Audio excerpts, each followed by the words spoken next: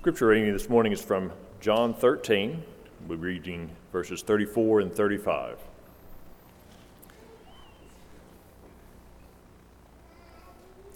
A new commandment I give to you, that you love one another. I give to you this just as I have loved you, you are also to love one another. By this, all people will know that you are my disciples, if you have love for one another.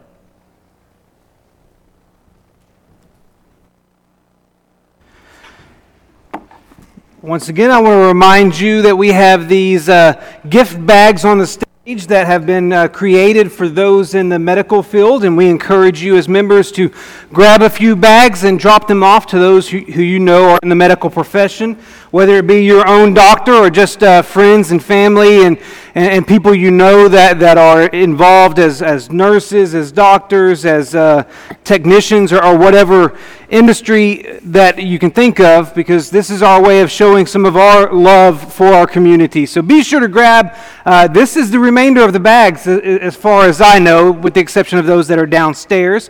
And if you're online as one of our members, we encourage you, stop by the building if you're comfortable during the week when there are less people here, and grab a few bags and distribute them as you see fit as well. But we want to finish distributing these bags to those in the medical profession to show them that we care.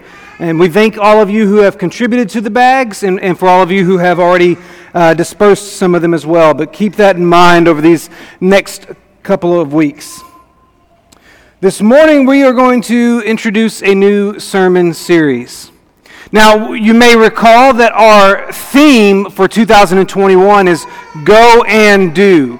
And thus far this year, we've really tried to engage that theme, not only educationally from the pulpit, but actively in everyday lives. And we've had a couple of great opportunities to do that with a door-knocking campaign back in January, and then, of course, these gift bags here in the past few weeks. And there are more opportunities coming, including what Mingu just mentioned at the start of this service, which is our Korean Friends Day. So we encourage you, we want to equip you to be involved in going and doing within our community. But we cannot negate the fact that going and doing is not limited just to our community. Going and doing is a responsibility of us as Christians to those who are outside of Christ, but it is also our responsibility toward those who are in Christ as well. What I mean is that going and doing has a community aspect to it, but it also has a congregational aspect to it. I'm to go and do out there just as much as I'm to go and do in here. And for the next few weeks, I want to turn our attention to going and doing in the community of faith. And I want to do this by looking at the one another commands that appear in Scripture. And we're going to call this fulfillment of the one another commands in Scripture, we're going to call it anothering. Yeah, you think I'm making up another word. But actually, I stole this from another preacher. He made up the word, I'm just using it. So, anothering is simply the principle of fulfilling the one another commands of Scripture. Here's the thing. Do you realize that there are something like 90 different statements using the phrase one another in the New Testament? Some of those are presented as positive commands, as in things you're supposed to do. Some of them are presented as negative commands, things you are not to do. But there are 90 different one another statements in the New Testament. And with those 90 plus different statements, there are at least 30 different actions or verbs attached to the one another statement. For example, you can look in Ephesians in chapter 5, and we have the instruction to submit to one another in verse 21. In 1 Thessalonians chapter 4 and verse 18, we're told to comfort one another. In Ephesians chapter 4 and verse 32, we're told to be kind to one another. In James chapter 5 and verse 16, we're told to pray for one another. In 1 Peter chapter 4 and verse 9, we're told to show hospitality to one another. Romans chapter 12 and verse 10, honor one another. Now, that's just a few examples of some of the one another statements that appear in the New Testament. And that's the basis of our sermon series for the next few weeks. We're going to examine some of these one another commands that are presented in Scripture, and we're going to try to grasp what our responsibility is to each other as brothers and sisters in Christ. In other words, we're going to learn how we can another one another. And today we're going to begin with the most frequently mentioned anothering command in all of Scripture. That's the command to love one another. Of those 90-something appearances of the phrase one another, at least 15 of those are associated with love. For instance, in the midst of his final discourse, Jesus declared in John chapter 15 and verse 17 that everything he taught his disciples was so that you will love one another. And then Paul instructed the Christians in Rome in Romans chapter 12 and verse 10 to love one another with brotherly affection. And in 1 Peter chapter 4 and verse 8, Peter said, above all, keep loving one another earnestly, since love covers a multitude of sins. And John, who talked about love more than anyone else, John instructed his readers in 1 John chapter 4 and verse 7 to love one another, for love is from God. And whoever loves has been born of God and knows God. You see, if you journey through the New Testament, whether it's Jesus speaking or Peter, Paul, and John writing, you're going to come across this expectation that we love one another. It is the preeminent one another statement in all of Scripture. It's the one another statement that appears the most frequently, bar none. So today we're going to turn our attention to the love one another command, and we're going to discover just how important it is. See, I believe it's the most important one, because I believe all other anothering commands are built off of this one. Submit to one another. Doesn't that first take love? Honor one another. Doesn't that require love? You see, when you start looking at all these commands, they all boil down to loving one another. So why is loving one another the preeminent one another command? Well, one reason is because it is foundational. There's a phrase that John uses in conjunction with the love one another command on two different occasions. The first time he uses it is in 1 John chapter 3 and verse 11. He writes this, "For this is the message that you have heard from the beginning, that we should love one another." This is the message you have heard from the beginning, that we should love one another. That from the beginning phrase, it gets repeated in John's second letter, in 2 John, the first chapter, because it has no chapters. 2 John verses 5 through 6. It says, "Now I ask you, dear lady," that's his term of endearment for the church, "and now I ask you, dear lady, not as though I were writing you a new commandment, but the one we have had from the beginning, that we love one another. And this is love, that we walk according to His commandments. This is the commandment, just as you have heard from the beginning, so that you should walk in it." So whether you're looking at John's first letter or his second letter, he indicates that the love one another command is from the beginning. What's John mean? What is he saying when he uses that phrase? John is indicating that the command to love one another is one of the first principles of Christianity. It's Discipleship 101. If you were enrolling in discipleship college, this would be the first course you'd have to take. That's the idea that John is communicating here. Without the love one another command, you can't do the other anothering commands, because all of them are ultimately built on this one. Therefore, loving one another is foundational. It's the first building block for fulfilling our go and do responsibilities toward each other. You can't be a disciple. You can't be a disciple without loving one another. So loving one another is preeminent because it is foundational. It is also preeminent because it is non-negotiable. When something is non-negotiable, that means it's fixed, it's not changing. That means it's not open to discussion or modification. There are at least 3 reasons why we can say that the love one another command is non-negotiable. The first is because it is, in fact, a command. Loving one another is non-negotiable because it's commanded. You look at John 13. Verse 34 and 35, which we read as our scripture reading.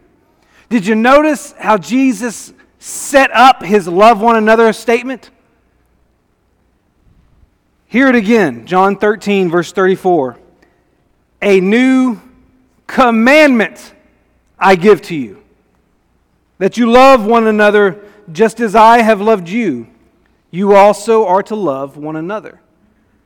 Now you realize Jesus didn't go around issuing commandments as much as we might think. At least he didn't throw out the word commandment that often. So when Jesus himself says, I'm giving you a commandment, we should listen pretty intently. Because this is coming from our Lord. This is coming from our Savior. This is coming from the one who died for us. And he's saying, this is so important that I'm labeling it as a commandment. And think for a moment.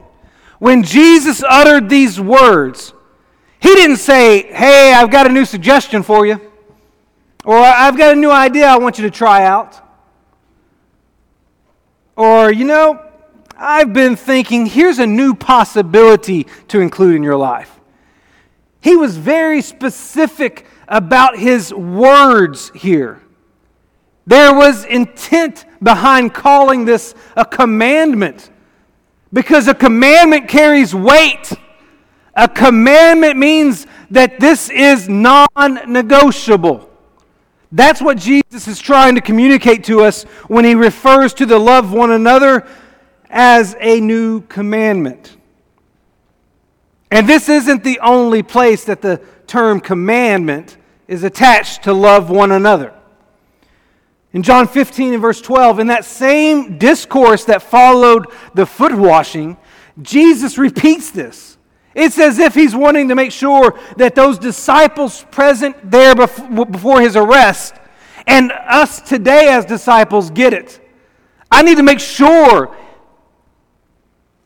The thought process of Jesus seems to be, I need to make sure that the people who are going to follow me understand the importance of this. So I'm going to say it more than once. So in John chapter 15 and verse 12, Jesus again said, this is my commandment. Notice he didn't refer to it as a new commandment anymore. My commandment, that you love one another as I have loved you. And then you can go over to 1 John chapter 3 and verse 23, where John wrote this. He said, this is his commandment, that we believe in the name of his Son Jesus Christ and love one another just as he has commanded us. The point is that Jesus identified loving one another as a command. Therefore, it's not optional, it's obligatory. It is a non-negotiable of discipleship. In fact, when you look at 1 John chapter 3 and verse 23, loving one another is set on par, is equated, at least in the grand scheme of things of importance, it is set on par with believing in Jesus. It is absolutely non-negotiable. You have to love one another just like you have to believe that Jesus is the Son of God. But that's not the only reason it's non-negotiable. Loving one another is also non-negotiable because it is the fulfillment of the law. Look at what Paul wrote in Romans chapter 13, verses 8 through 10. It's Romans chapter 13, and I want you to notice verses 8 through 10 in particular. Here Paul says, "Owe no one anything except to love each other. For the one who loves another has fulfilled the law. For the commandments, you shall not commit adultery, you shall not murder, you shall not steal, you shall not covet, and any other commandment are summed up in this word: you shall love your neighbor as yourself. Love does no wrong to a neighbor, therefore love is the fulfilling of the law." What Paul is saying is that love is the universal moral absolute. That means it's always right to love, and it's always wrong not to love. What Paul is saying is essentially what Jesus was saying when he gave the greatest command. He's summarizing the entirety of God's requirements for holy living with love. Everything God expects and requires of us can be boiled down to loving Him preeminently and loving people. And while Paul is specifically focused on the loving people part, his point is clear. If you want to fulfill God's will, then you have to love one another. So love is a non-negotiable because it's commanded by Jesus. Love is a non-negotiable because it's the fulfillment of the law. And love is a non-negotiable because our relationship with God is contingent on it. That's the premise of what John writes in 1 John chapter 4, verse 20 and 21. If anyone says, "I love God," and hates his brother, he's a liar. For he who does not love his brother whom he has seen cannot love God whom he has not seen. And this commandment we have from him: whoever loves God must also love his brother. You see, loving one another is non-negotiable because my relationship with God is contingent on my relationship with other people. And if you are wrong on loving others, then you can't be right with God. So if you've been baptized into Christ, if you've crucified your old self and put on the new self, if you've walked in the light, then you've accepted the command to love one another. You've accepted it as a requirement of your life, as an essential of your faith. As one minister said, if you've picked Jesus Christ as your Lord, then you don't get to pick which of His orders you're going to obey. Loving one another is non-negotiable.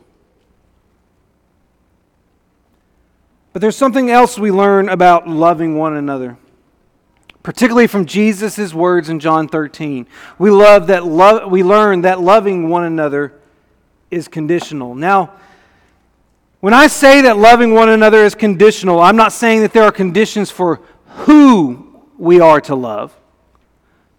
It's very clear that we're to love people like Christ loved them, and He loved people unconditionally. So when I say that loving one another is conditional, what I mean is that there is a standard to our love. There is a requirement to our love. There is, in fact, an expectation, a condition on which we should love. Not in regards to who, but in regards to how we are to love. So go back to John chapter 13, where Jesus issued this new commandment to love one another. Within that statement, verse 34 of John chapter 13, Jesus tells us the standard of love that we are to embrace. A new commandment I give to you, that you love one another just as I have loved you, you also are to love one another.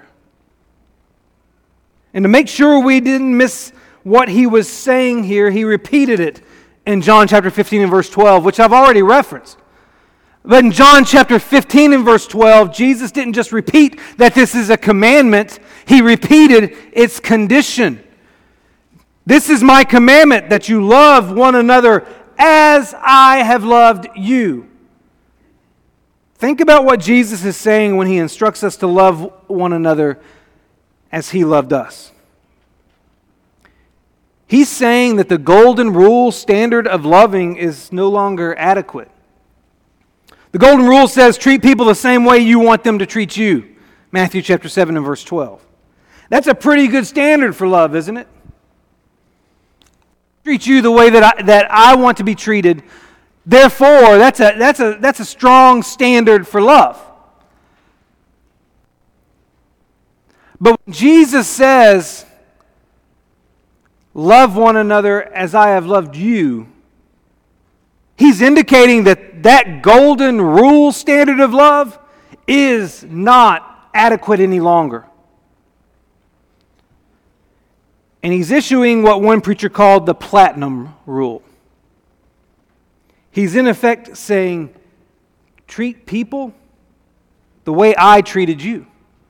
Love people the way I loved you. Don't settle for loving people the way you want to be loved. That's too low. You need a higher standard of love.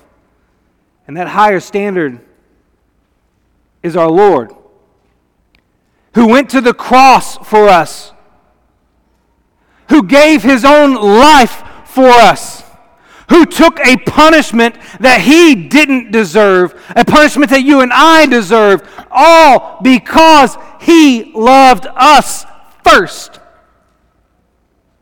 And he's telling us, love like that. That's the new standard. So when Jesus washed his disciples' feet, he was showing them that the golden rule standard of loving other people the way that we want to be loved is no longer good enough.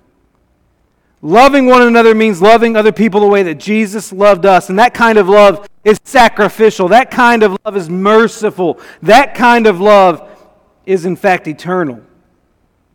But that's not all Jesus points out when he says, love like I loved you. Also being communicated in that is the reality that the reciprocity principle for love is no longer acceptable. Well, what do I mean by reciprocity principle? I'm talking about Christmas card love. You know how Christmas cards work? You send me a Christmas card, I'll send you a Christmas card. Right, Kim Gibson? I'm sorry, I'm teasing Kim right now because I love Kim, but also because she sent us a Christmas card in April one year. I'm in for it after this. And I accept those consequences. But Christmas card love. Christmas card love is the love that says, I'm going to love people that I think deserve my love. I'm going to send Christmas cards to the people that deserve my Christmas cards. I'm going to shower my love on the people that I've chosen to love. And so there's this group over here that I'm not really close to, that I don't really care about. I'm not going to love them. I'm going to love these people over here. These people who are a big part of my life. These people who I can trust. Most of the love we extend toward others is based on the return we expect to receive. That's because love is too expensive in our minds to waste on bad investments, right? We don't want to love just anybody because not everybody is going to reciprocate that love. So we give a lot of thought to who deserves our love, and we're picky about who we love because love is just costly. But Jesus made it very clear that simply loving those who are easy to love is not good enough. In Luke chapter 6 and verse 32, Jesus said, "If you love those who love you, what benefit is that to you? For even sinners love those who love them." You see, as people who are in Christ, we're expected to love by a standard greater than those who are outside of Christ.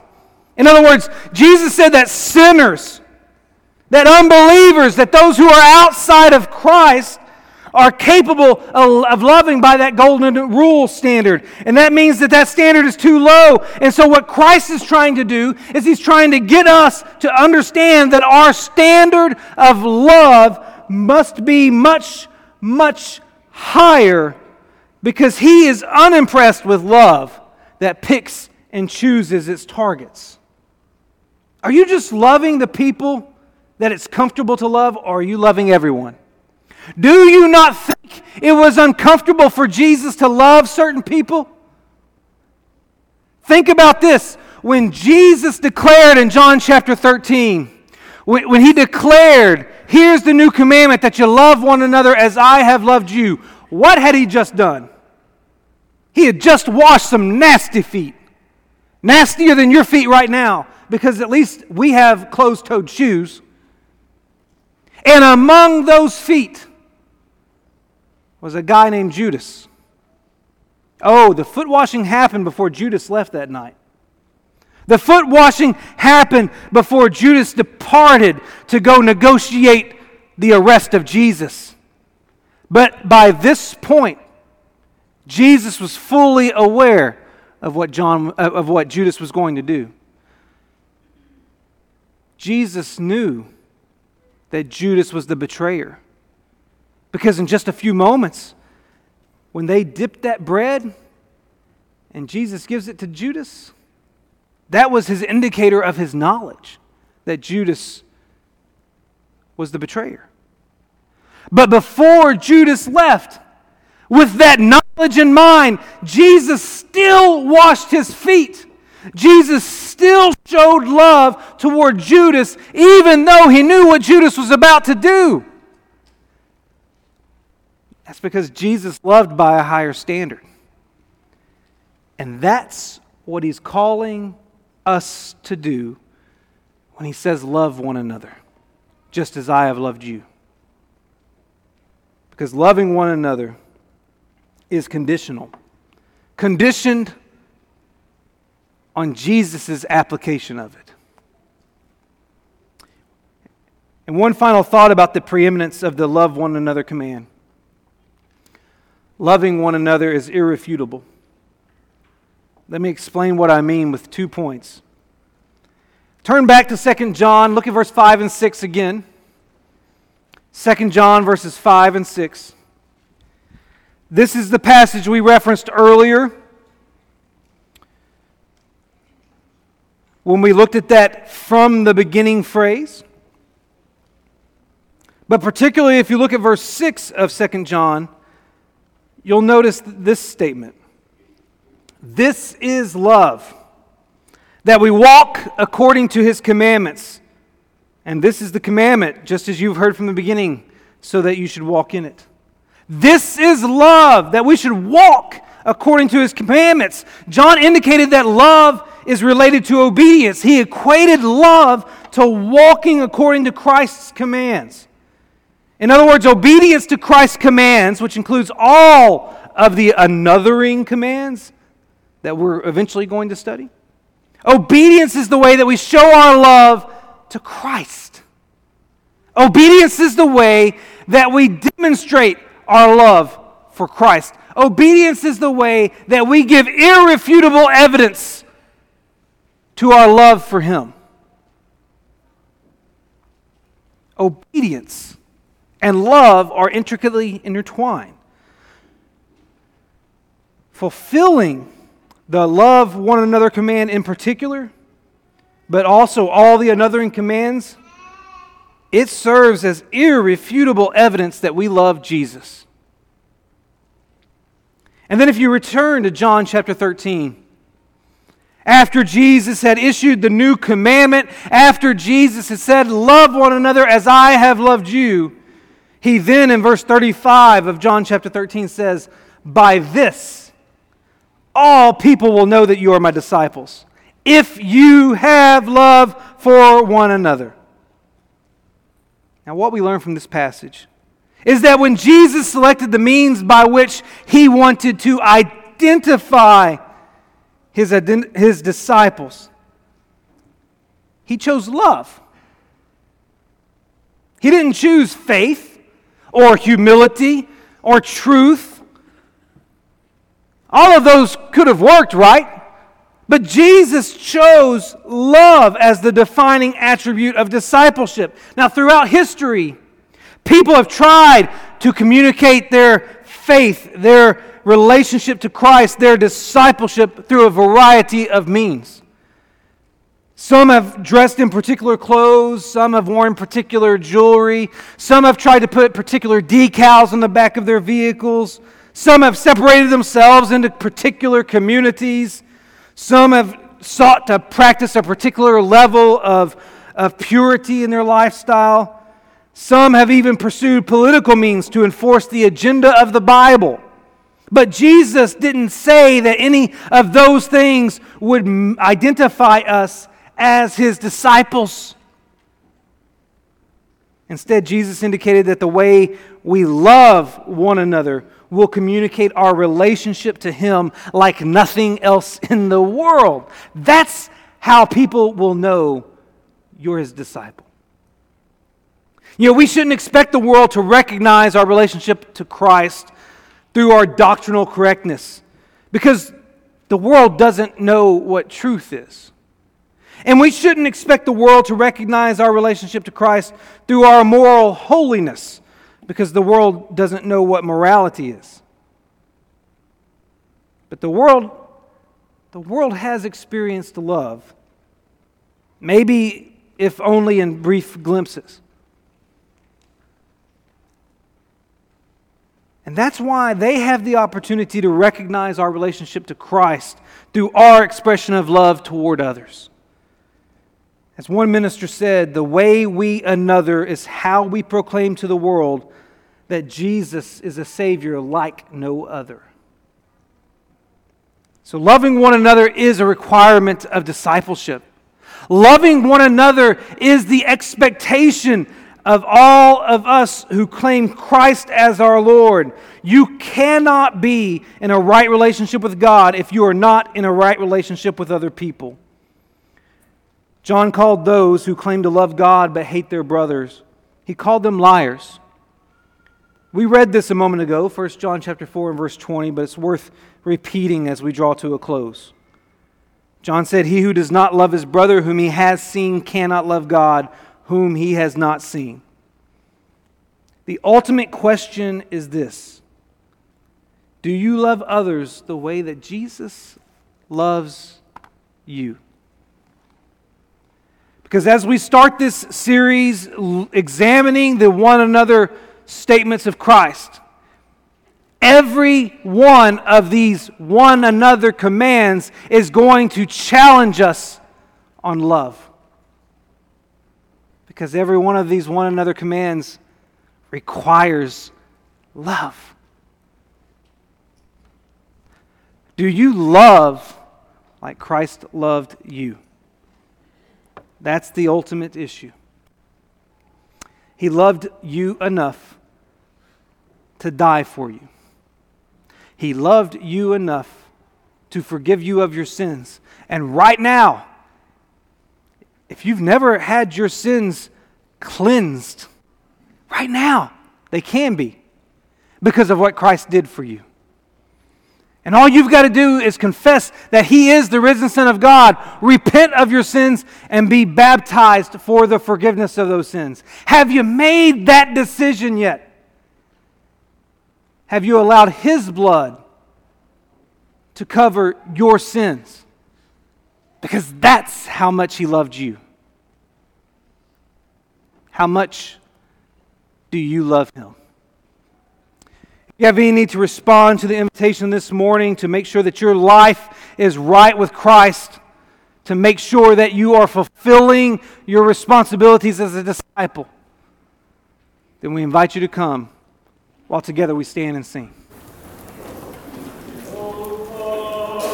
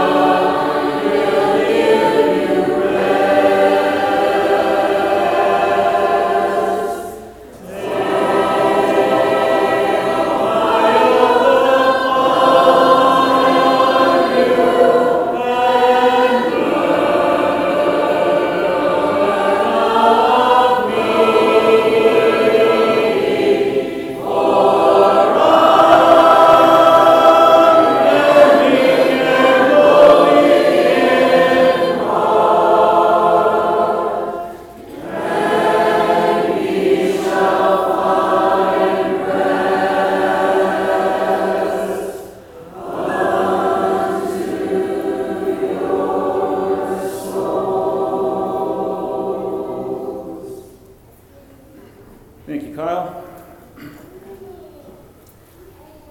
It's good to be here today and worship with everybody. Our numbers are